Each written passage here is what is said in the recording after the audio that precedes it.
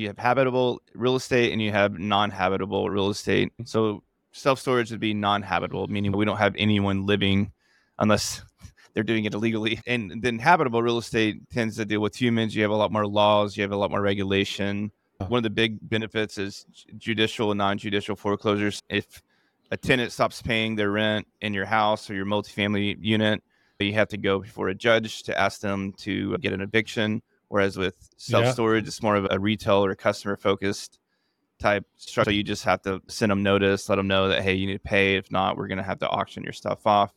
It really increases the efficiency. Real estate's all about collecting rent. So if on a multifamily unit, if you kick someone out because they weren't paying and it takes you 90 days to repair that unit and rent it out again, storage, you can have someone out as little as 23 days and then auction their stuff off. And at auction, you can sign another lease to whoever bought the stuff inside the unit. And so you have very little vacancy in storage. You also have very little maintenance because humans tend to create chaos. They tear things up. They get in fights. You have to replace all that. Whereas with storage, you're just holding their belongings and storing it for a small fee.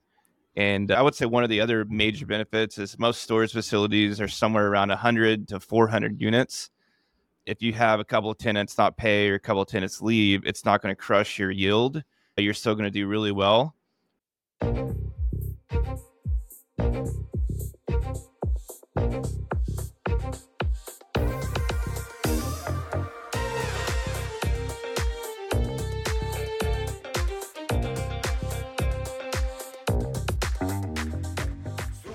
Welcome to Super Entrepreneurs Podcast. I'm your host, Shahid Durrani. Today we have with us Travis Baucom, founder of Baucom Capital, is a seasoned asset investor with over 10 years of real estate investing experience, with an average above market return year over the past decade. Welcome to our show, Travis. Yeah, thanks for having me. My pleasure. Can you share with us, how did you get into this? Yeah, for over the last 11 years, that's all I've done is real estate. I was in the building trade industry before that, and I was selling a lot of product to real estate investors. And I was like, man, they have the nicest life. And so I figured I would take them out to lunch, figure out how they were doing it. And then eventually I was just like, I think I can do this on my own. And then now you actually coach others to doing it as well. We do a little bit of coaching, primarily just in the self-storage space. So we started in 2012, we started in the residential space. We were buying and selling a lot of foreclosures.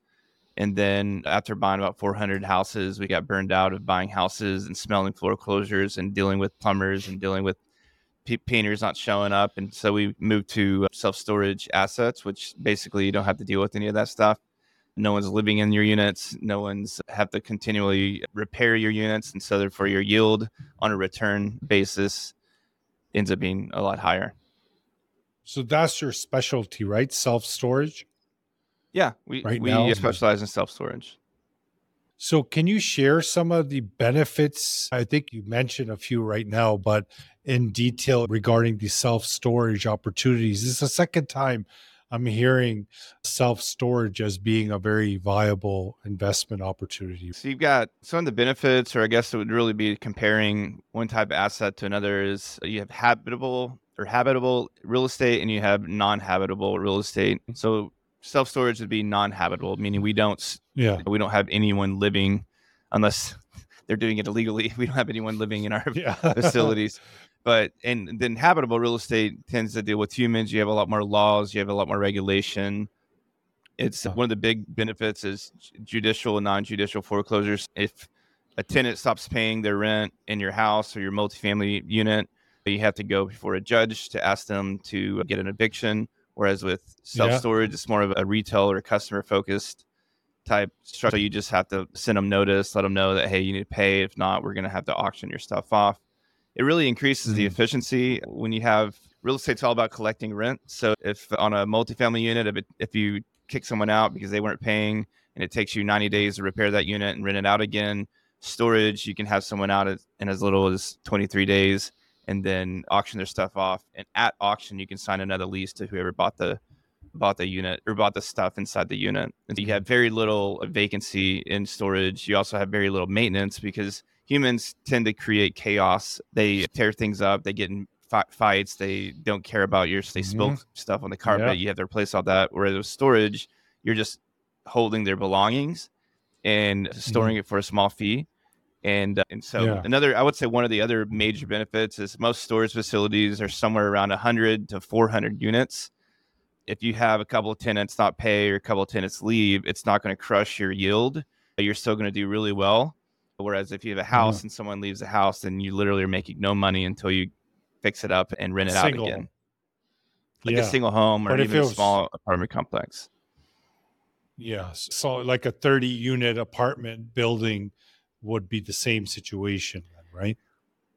Yeah. For instance, on a 30 unit, I've owned a 20 unit apartment complex. And when you have two people leave, you're all of a sudden not stable anymore. Like the stabilization, which is typically 90% Mm. or higher. When you have less, when you have less than 90%, banks want to charge you more in rent because you're not stable, or more in interest because you're not stabilized.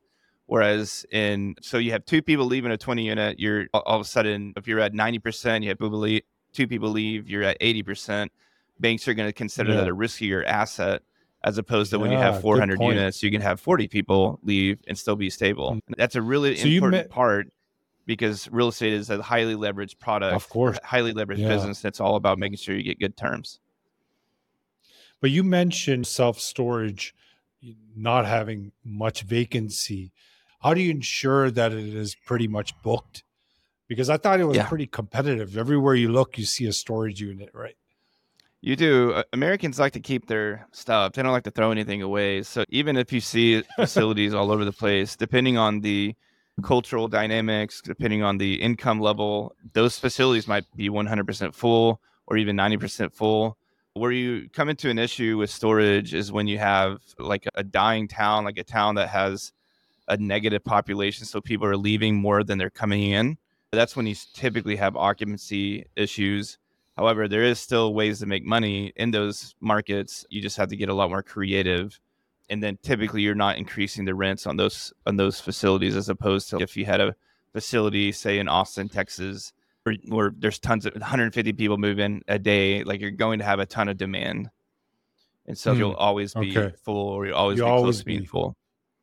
good. Another thing And is how many years? even though like Mm. self storage leases are like month to month, our average portfolio wide, our average lease or our average tenant stays for 2.5 years. Oh, there is an average of 2.5 years. That's pretty good. Yeah, Yeah. So how many units do you have currently under your we have a little umbrella? under 1,800 units made up of over seven Mm. facilities, and we're actively looking for more. The interest rate environment has made it challenging, but thankfully we're in America, and so every time there's a challenge, people come in and offer opportunity or come up with opportunities. We found a family office and a life insurance company that can lend about 200 basis points below prime, and we're trying to utilize that debt to buy as many as we can right now. So if it's attractive, then it must be competitive to even land more of these units, correct? I'm not sure what you mean by that. The market being so hot when it comes to self storage, and you're looking to purchase more of these self unit buildings, others are as well. It must get competitive amongst each other. Bidding war or anything like that? We haven't been in a bidding war since September of 22. Or really, I guess that's when we closed on that facility. It was July of 22 when we got that facility under contract. It's really softened up, just like most other assets. Commercial real estate is really slowing down. With that said, sellers are not as greedy. Especially if a seller is listing their facility right now, they really need to sell, or otherwise they would just hold off. And so Yeah, that brings opportunity in the that's sense good. of that you might be able to get better pricing, you might be able to get seller financing, having the seller carry some of the costs of the purchase of the loan or purchase of the Mhm. facility. You might be able to. There's going to be facility. I haven't seen it yet, but I guarantee you, there's going to be some facilities go into foreclosures just because over the last 3 years, there's been a huge amount of development, and that's going to have an effect on the market. So actual facilities are going to be foreclosure? Generally speaking, I think there's been a lot of aggressive development that didn't need to happen. They're either going to be really performing poorly or they're going to not be able to pay their mortgage. I Like new in facilities? Yeah, I would say new facilities that are having trouble leasing up, because when you have a new Okay. facility, you have to pay for it and then you have to lease it Yeah. up. So you're $8-9 million into this thing, and then you have to fill it up. And that could take Yeah. 24 to 36 months to fill it up. But if you purchase an established one with records, then you're sitting pretty, you just take over. Yeah, the safety right now is getting a really good price on an existing facility. That's Mm. You might not hit any home runs, but you're not going to strike out either. So, just to elaborate on what you do, so do you have a fund that people can invest into for these self storage facilities?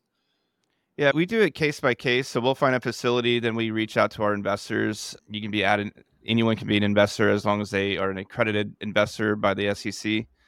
And we basically raise money deal by deal. Funds are, in my opinion, funds are clunky. We'd rather raise money deal by deal and only take the money that we need at the time, so we don't feel pressure to go find. If we raise a $10 million fund and we only place Yeah, $2 million, you got to that means find I it. have $8 million I have to go find. I have to go place somewhere, Yeah. or I'm not reaching the yield for my investors, and that's not going to be good. Okay.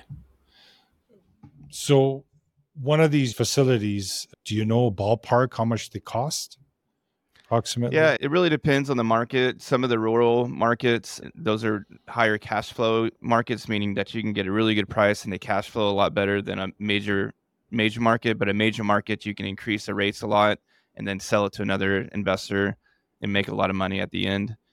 Anywhere we try to be around $12,000 to $15,000 a unit.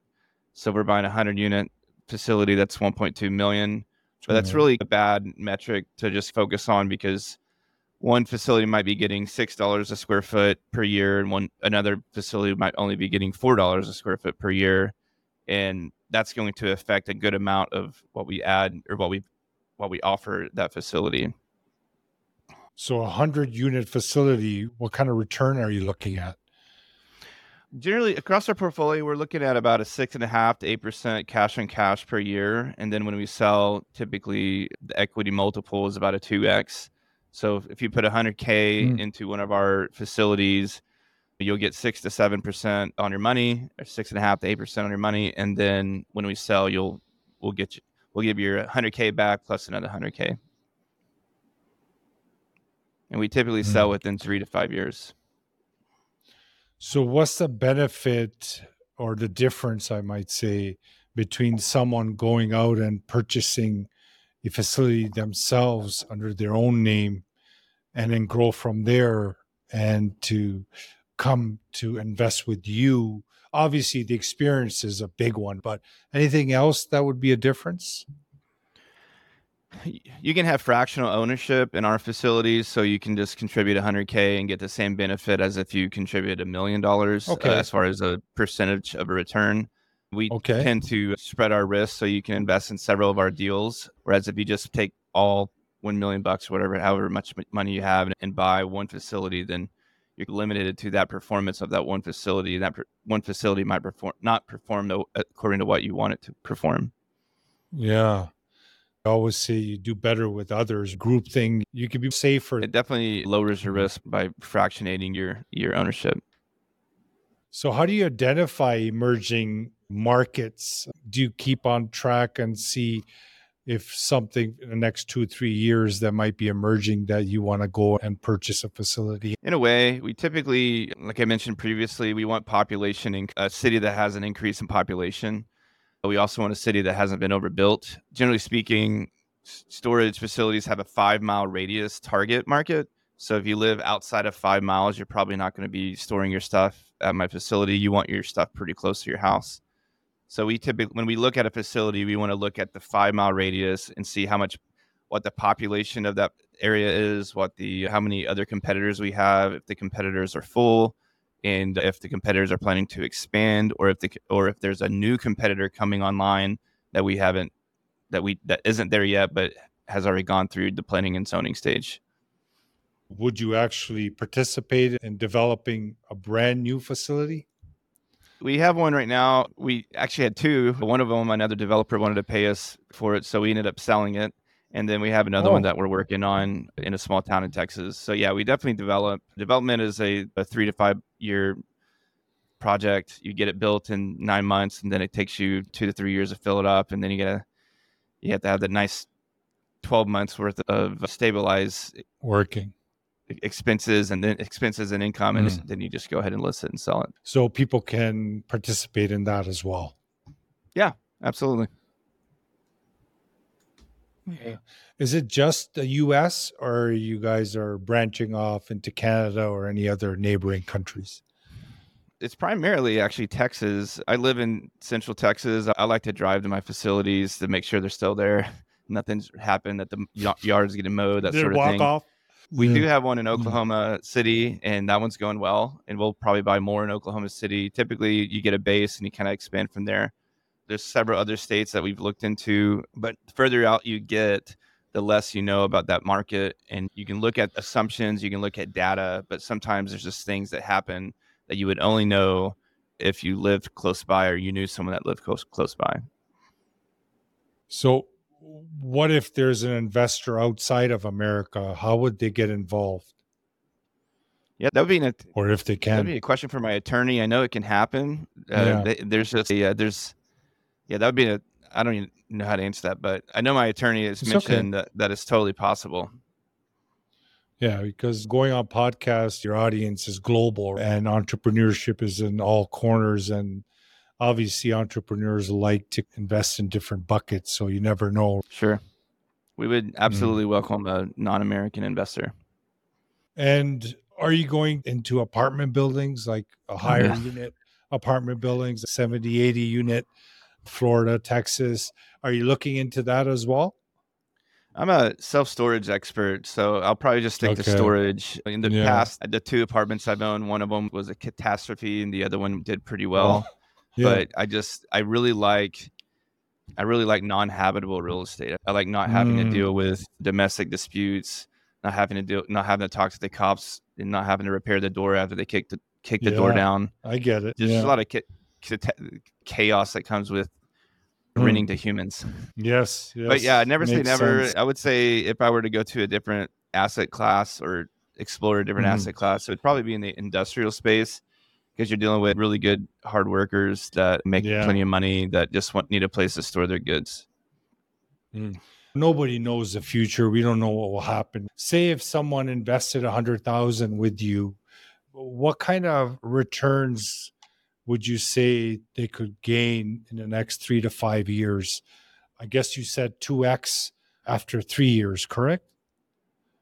I would say our goal is to double your money in 5 years, and we've hit that metric pretty solid over the past years.